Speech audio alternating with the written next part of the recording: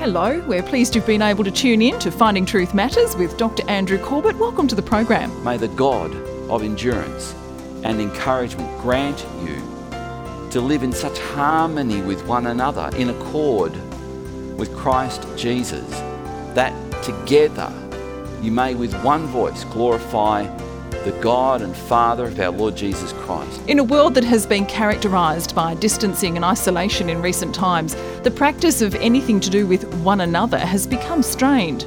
We were not created to do life alone. In fact, quite the opposite. We were created for community. Rather than just throwing us all together and letting us sort it all out, God gives us some direction on how best to do life in a community. Tonight, Dr. Corbett continues with the One Another series, which looks directly at how we should consider and treat those around us. Let's join him now for Living in Harmony with One Another. Father, we thank you that we can gather together and give heed to your word. We thank you, Lord, that we've been able to gather already and worship you in song, in praise. We thank you, Lord, that we've been able to give our hearts and minds over to you as we celebrated the ordinance of the Lord's Supper and Holy Communion. We pray, Father, now that we give our hearts and minds over to you through the ordinance of preaching. And we pray, oh God, that your word would be effective. That, Lord, it would do what only you, by the power of your Holy Spirit, taking your word, working in our hearts, could possibly achieve. Have your way in us, we pray. In Jesus' name, amen. We've been going through a series called the One Another series, which is based on the fact that in 83 times in the New Testament, it talks about this expression, one another, and it talks about it as something that is essential for the Christian community. You know, there was a time, not that long ago, when to think in terms of Christianity being an individual relationship with God was completely foreign to Christians. Christians just did not think like that. Now, that's not to say that when you become a Christian, you don't have a relationship with God. Of course you do. You do have a relationship with God. But as I mentioned in the e-news a couple of weeks ago, my pastor's desk, the picture of the cross, the symbol of the cross, the vertical, which is our individual relationship with God, is not the only thing that makes up the cross. The cross is also a horizontal where we are connected to each other. The person on your left, the person on your right, the person in front of you, the person behind you is your family. Your family. The Bible calls Christians brothers and sisters.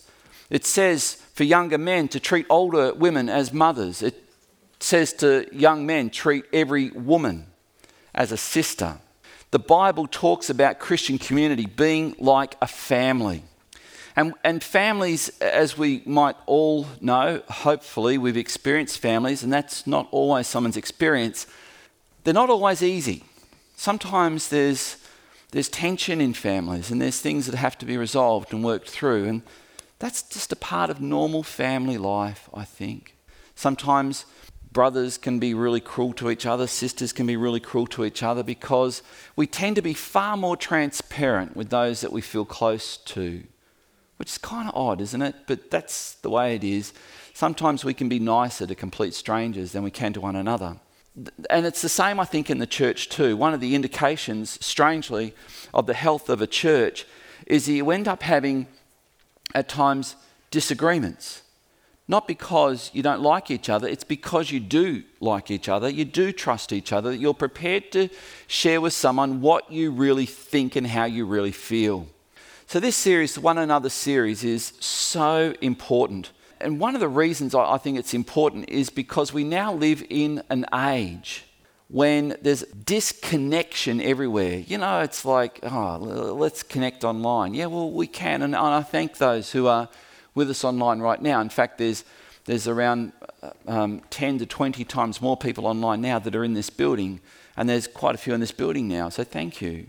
But we talk in terms of social media, when in fact social media can be one of the cruelest ways to interact with people, that we now have, and young people would be particularly aware of this, young people who commit suicide because of something that happened on social media. So we have now a problem in our culture that I think culture is largely in denial about, and that is this problem of disconnection. We're not connected, we're disconnected. The other problem that we've got that's associated with the contagion of disconnection is loneliness. There's never been a culture in human history that has had more lonely people in it. Now, I've mentioned to you that in the past 20 years, the population of our city, Launceston, 10 minutes down the road, has doubled in 20 years. That means theoretically, you've got twice the opportunity to find a friend. And yet the opposite has happened. People are often friendless. They're often battling with loneliness. Sometimes they're not even battling. Sometimes their battle is a surrender to the bottle, to drugs, to internet porn, to all kinds of things to fill that gap that God designed for us to fill with human connection. And so the picture of the cross, the vertical, our relationship with God, and it is, thank God for that. But the horizontal, we're connected to each other. You are in a room now full of family. And if you are here today and you don't have a friend, keep hanging around here. You soon will. So this is really important. If what's been going on through COVID and now this horrible situation in the Slavic states of Russia invading Ukraine, which kind of touches me deeply, as I put on Facebook, I actually was a guest lecturer at the Ukrainian Evangelical Bible School in the mid-1990s. I was in Kiev. That's a beautiful city, but I tell you, when I was there, it was a sad place. It was a sad place because the Soviet regime had not been kind to Kiev. And it was so sad. The poverty was terrible. Young children would stand in car park spaces on the side of the road, and they would let you park if you paid them 20 cents. And this was the desperation that people were going through. We couldn't flush the toilets because they didn't have enough water to go through the plumbing, and it was third world. And that was the result of Moscow. And I'm so thankful that there are believers in Ukraine, and there are many, many believers, godly believers in Ukraine and in Russia as well, who are praying through this situation. We need to remember as we talk about one another that it's not just the one another of this room right now. It's the one another of our brothers and sisters also in our city. That's why at 2:00 it's so important. I would like everyone to come to the 2:00 prayer meeting at Door of Hope, because it's a one another in this city.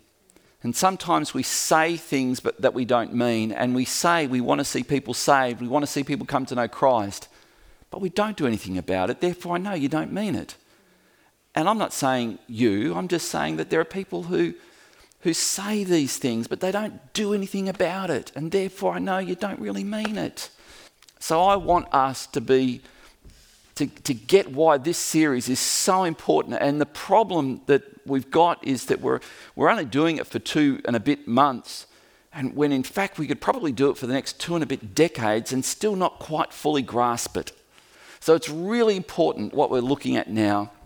I was mentioning the Russian invasion of Ukraine, and it's almost as if we're in a culture now that says rebellion and autonomy and sticking it up the man is what a hero looks like.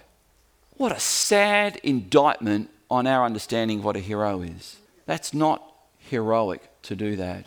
And while it might be easy to see that on a global international scale, sometimes it's a little bit harder when it comes down to the ground where we live. And maybe you've met Christians who've said, I'm not doing church anymore. Church hurt me.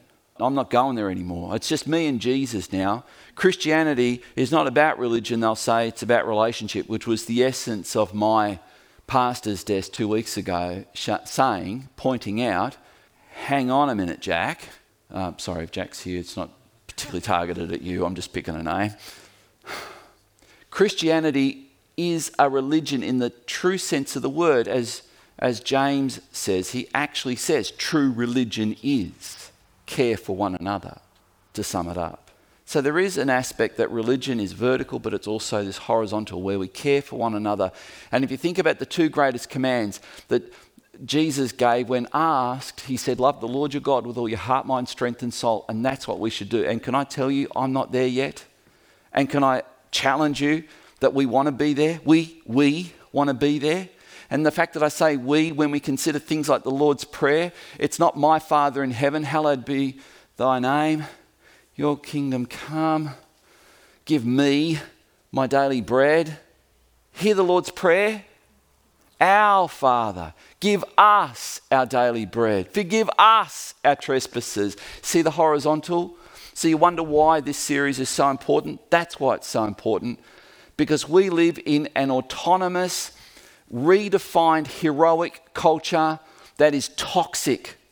It is absolutely toxic. And if we have this rugged individual, I'm not going to do what anyone tells me to do, and church, I'm through with church, I'm over church, they hurt me in church, therefore I'm not going to be a part of it.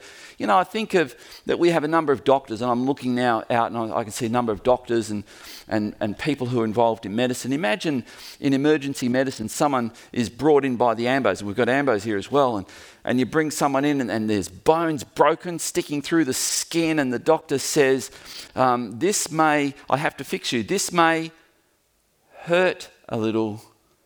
What if that person says, forget it, Ambo, get me out of here. I'm not going to this hospital. They want to hurt me. But why do they want to hurt you?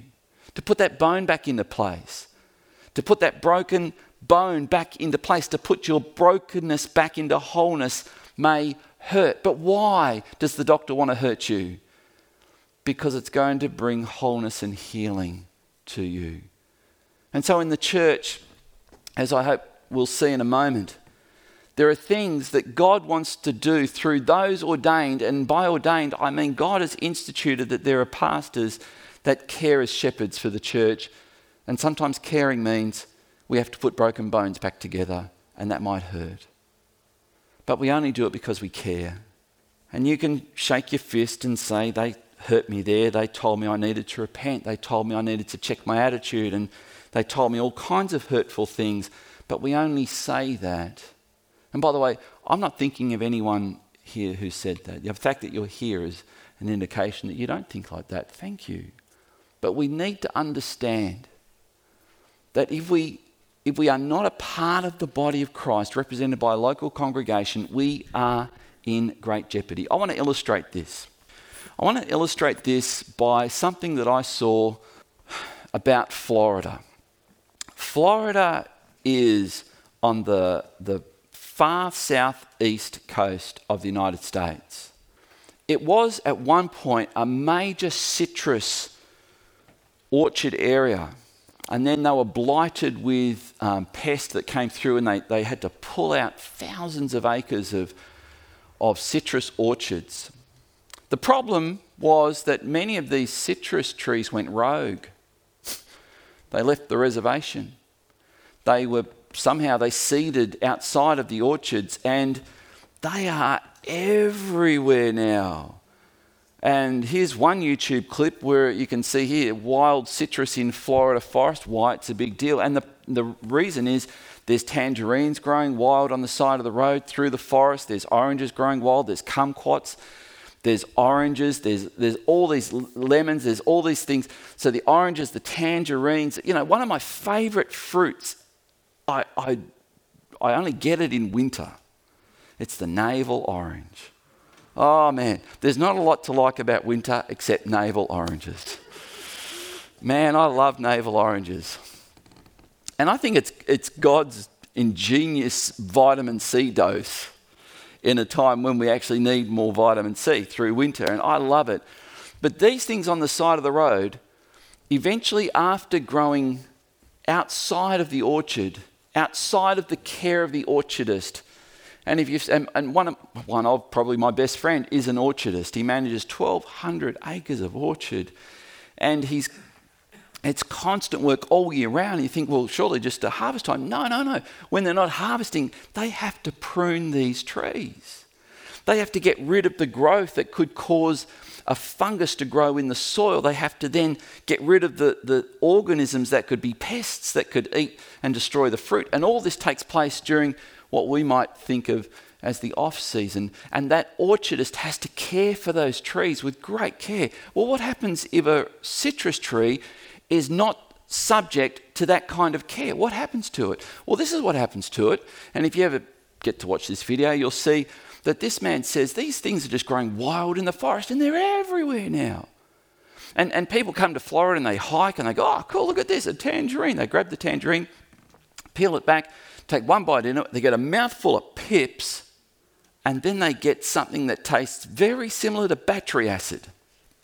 And it's not good. Now, that's one of the problems in Florida. Here's another problem. Hogs. Now, I'm not talking about Harley get up a hill Davidsons. Have a look at this. Welcome to Florida, where we call home. Florida's 1,350 miles of coastline and warm weather year-round attract thousands of tourists each year. Around 1,000 people per day move to Florida, but most don't realize the wild place they're getting themselves into. Florida's subtropical climate makes it a perfect place for a vast population of many species of wildlife, including snakes, turtles, alligators, and wild hogs. Domestic pigs were first introduced into the state of Florida around the year 1539 by Hernando de Soto. Then in the 1800s, Eurasian wild boar were introduced into the southeast United States for hunting. Nowadays, most of the hogs we encounter are a mix between domestic pigs gone wild and Eurasian wild boar. There's really no way to estimate how many hogs are in Florida, but we do know that wild hogs are now in every county in the state. Not only do wild hogs carry many diseases that are harmful to humans, but they are also responsible for hundreds of millions of dollars in agricultural and landscape damage each year. Quit biting my rope. Got it. Whoa, that was free. He touched my finger.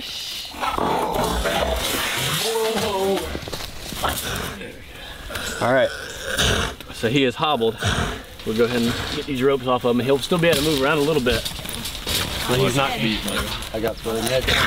Never know. I mean, it's a man-made hobble. Anything man-made is never perfect, so you never want to let your guard down because this hog could potentially kill you without question.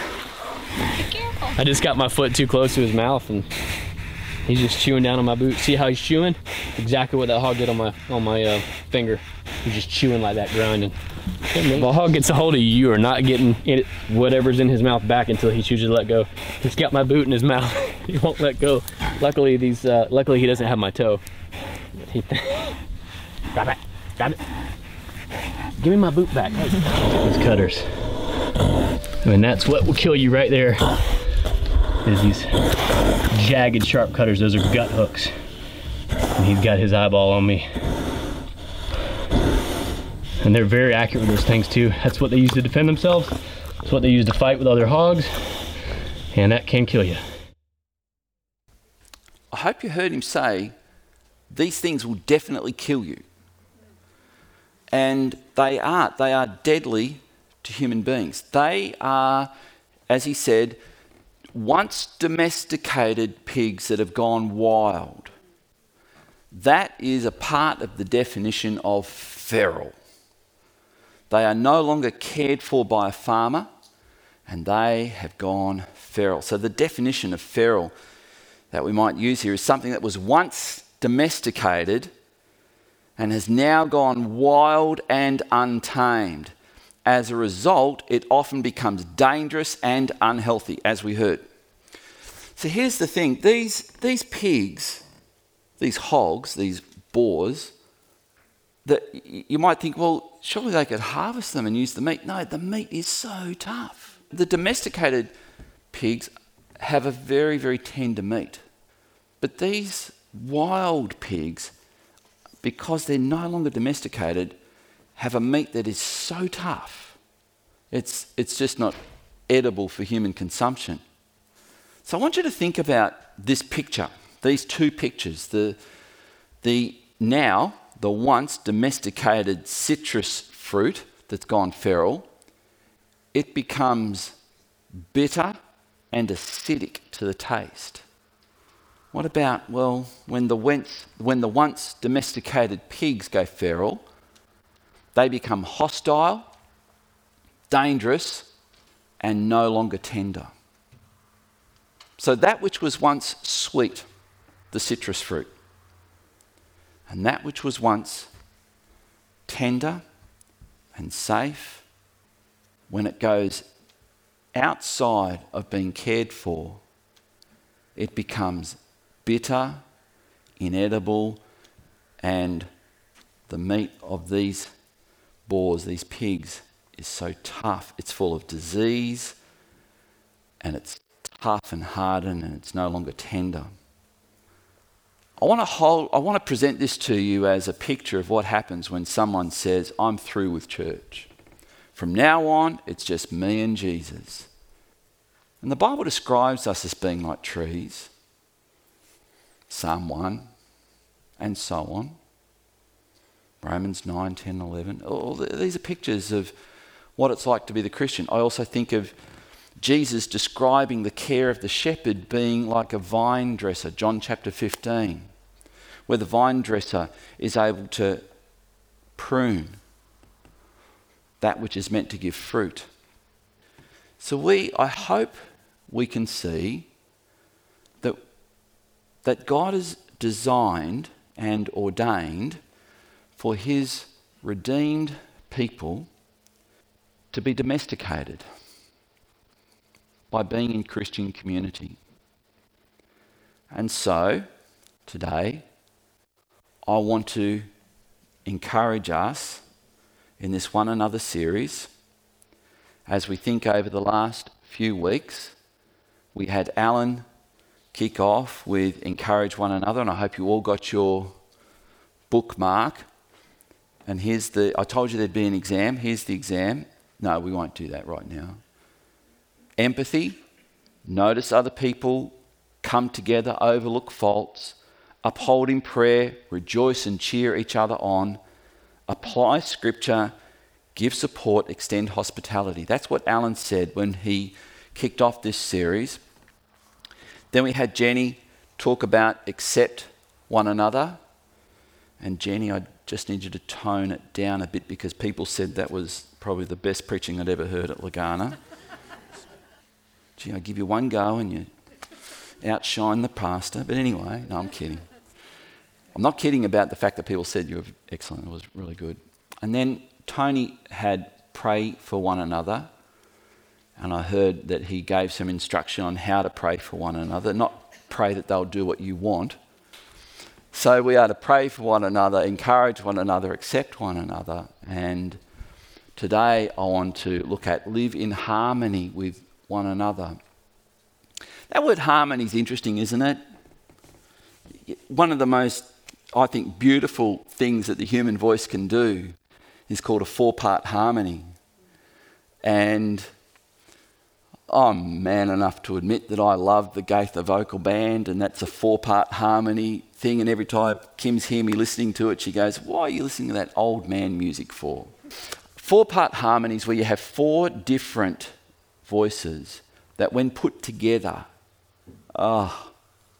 it's absolutely wonderful. And sometimes we have harmonies happening on the stage that you probably don't even recognise because you're sitting way back there and I'm usually sitting up the front and I can hear it clearer. There's an inducement to come and sit on these blessed anointing seats that we have up the front here. And sometimes we think harmony is when we all do the same thing, think the same thing, do it the same way, when in fact that's not harmony at all. It's kind of the difference between unison and unity. Unison is, it's like synchronized swimming. You're all doing the same thing. Or if you watched the ice, what did they call it? Ice dancing or the ice skating, figure skating at the recent Winter Olympics. I watched that and just marveled at how they could be skating together doing exactly the same thing. He could throw her up. She could do cartwheels in the air, do a twirl, come back down. He could catch her. and her arms would be in exactly the same shape as his were when he caught her. And it was just incredible. That's harmony. Beautiful harmony. So here's the key text. This is taken from Romans chapter 12, which Romans chapter 12 verses 9 to 21 is a great constitution for any church. And this is what it says: live in harmony with one another.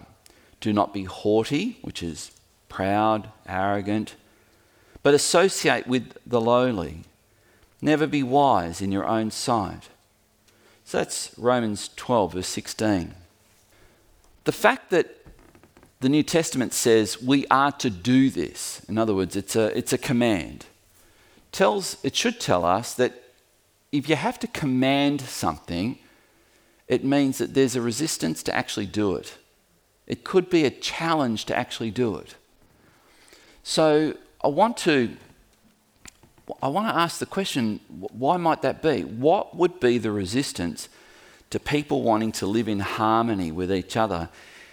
And I actually think, to put it in a spiritual warfare context, that the enemy of our souls exploits this weakness in us.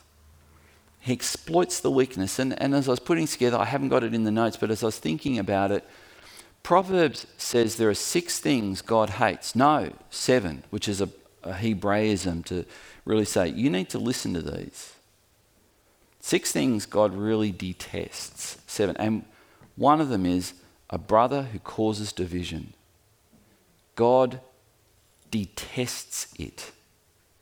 A brother who causes division. So you know it's within a family. So the enemy of our soul knows that we are most vulnerable to being in disharmony when we are isolated. And I think of the parable that Jesus told of the shepherd that had 100 sheep. The 99 are in the pen, they're in the fold. And he knows there's 99. He knows that he has 100 and there's 99 there, therefore he secures them in the fold and he goes and searches for the one. Why? Because that isolated lamb is now vulnerable to the wolf. That isolated lamb is vulnerable to the young lion. That isolated lamb is called lunch to some animal.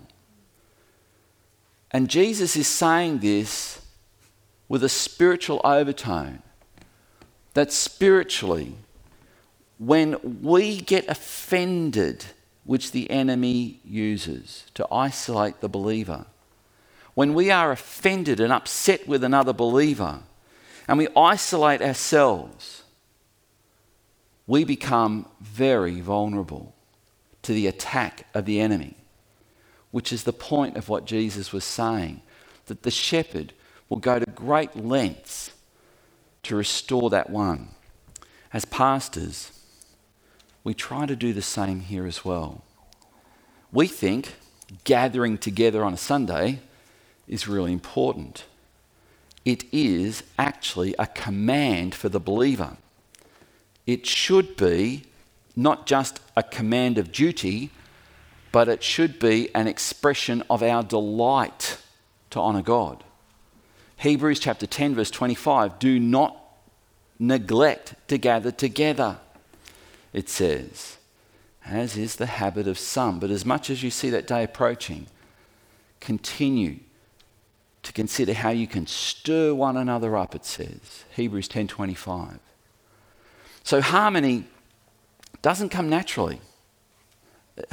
Even to those of us who are broken, and we're all broken in some way, and God is restoring us in his hospital care for our soul, and ultimately we will be made whole when we meet with him. But in the meantime, we are saved but not yet who we will be.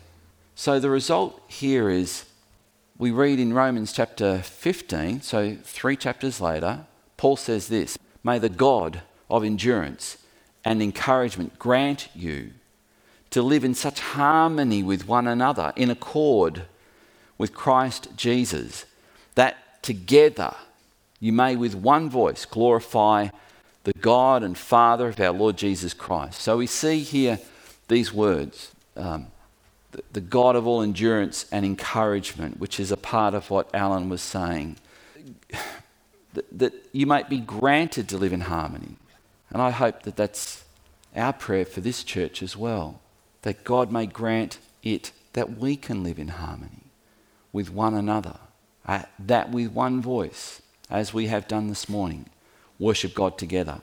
You see, worshipping in song is ordained by God as a vital part of Christian worship. Not just worshipping in song, but worshipping in song together. God has ordained that his people do that. Paul, wanting to say this now for the third time, says in Romans chapter 16, so one more chapter after this one, this is now the third time he's referring to this. I appeal to you, brothers, to watch out for those who cause divisions and create obstacles contrary to the doctrine that you have been taught. Avoid them. So here, the doctrine that has been taught, I wonder what doctrine he's referring to. Well, I want to suggest to you that there is a doctrine that is avoided, tragically, that can lead to us not being in harmony with each other. And that doctrine is called the doctrine of ecclesiology. That's a big word, ecclesiology. It comes from the Greek word for church. The Greek word for church is ecclesia, the gathering together, the congregation, ecclesia. Ecclesiology is the study of the church. It's how we understand the church. And many people do not have a rich ecclesiology. And we all need one. We all need a rich ecclesiology. So it's important that we understand harmony. It doesn't mean sameness, as I hope I've made clear. But it does mean togetherness. It does mean that. In my own devotional reading, I'm in James at the moment, and as I was pondering James this morning, just as part of my reading, and I read James say this, James, a servant of Jesus Christ. Now that's unusual for the New Testament epistles. You'll notice Paul says things like this, Paul, an apostle of Jesus Christ. Peter, an apostle of Jesus Christ. James, the half-brother of Jesus, who became the leader of the church in Jerusalem, the one who in Acts chapter 15, when the church came together to decide an issue, he's the one who gave the sum up. He summed it all up and said, this is how we're going to move forward now. So James designates himself, James, a servant of Jesus Christ. A servant. If we've got any chance of being in harmony, the leaders of this church, and I mean that not just right now today, but in decades and centuries to come, have to see ourselves as servants. And I hope that every leader, whether you're a home group leader, whether you're a youth leader, whether you're a women's group leader, a MOPS group leader, whether you're a kids church worker, you see yourself as a servant. We're here to serve. Now, James, his brother, Jude, these James and Jude, two of the most amazing conversions described in the New Testament. Jude said this, they said to you, the apostles, in the last time there will be scoffers, following their own ungodly passions. It is these who cause divisions, worldly people, devoid of the Spirit. Jude 20 and 21, but you, beloved, building yourselves up in your most holy faith, praying in the Holy Spirit, keep yourselves in the love of God, waiting for the mercy of our Lord Jesus Christ that leads to eternal life. And in that statement, Jude is aware that there have been many people at that time who have come into the church and said, you don't become a Christian by simply putting your faith in Jesus. You become a Christian by keeping the law of Moses and by putting your faith in Jesus. And Jude is saying these people are causing division. That is not right. We need to be a people that understand what the gospel really is, and it's about Jesus Christ, he says. So let me see if I can bring this home. God has ordained leaders to shepherd his church. Without leaders, it's very difficult to have unity. I went to watch Ruby play a game of touch football the other week or last week, and her team had a coach. The other team did not have a coach. The other team lost, like by a big margin lost, because they had no one guiding and directing them. Ruby's team had a very vocal coach. I could hear him from the other side of the field continually, particularly when the name Ruby was mentioned. Colossians tells us that this is what love looks like. Also, above all these things, put on love, which binds everything together in perfect harmony. In perfect harmony. Wow. If we just do one thing, love one another. So it doesn't mean that we're not going to see things differently. We may see things differently. But it's how we go about seeing things differently. It's how we go about our differences. It's how we go about resolving those things. And Paul says to his protege Timothy, at a time when he was at Ephesus, when there was lots of division coming into the church at Ephesus, this is what he wrote to Timothy. From his prison cell, preach the word. Be ready in season and out of season. Reprove, rebuke, and exhort with complete patience and teaching. So the challenge that we have in our church is that I mentioned sometimes in order to have harmony, we have to help broken people become whole. For broken people, to use the emergency room illustration of someone being wheeled in on the gurney and there's blood and there's broken bones sticking through their skin, and the doctor says, this may hurt. But he's saying that to bring healing. And sometimes, of all the things that God has ordained the church to do, to celebrate the Lord's table, which Josiah led us over this morning, to offer up prayers, as the scripture says to do, to baptise people as we will be baptising people in a few weeks. These ordinances and the ordinance of preaching God's word, and I hope that's how it's received today. These things are also in the same list of things that God has ordained to reprove, rebuke, and exhort, which is a type of encouragement. And while we might like the encouragement, because Alan did a great job with that, and we might like the complete patience, which is part of what Jenny was saying, accepting one another, I'm not sure how many of us relish being reproved or rebuked, but it's a necessary part of a church being in harmony with one another. And it's done in love and it's done in care and it's necessary. And at the moment, thank God, there's nothing that we're having to seriously address or reprove or rebuke, but I'm glad I'm preaching this message today when we're not facing anything like this, so that when the time comes, we understand what's going on. Would you please stand? I'm going to come back after this song as we sing this creed, and then I'm going to pray with you.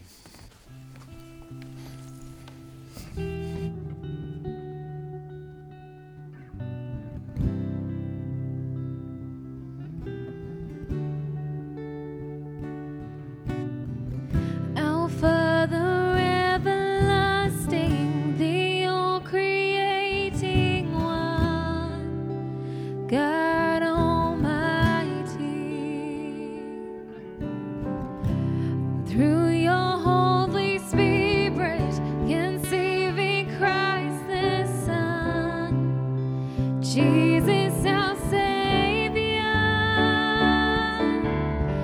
I believe in God our Father, I believe in Christ the Son, I believe in the Holy Spirit, our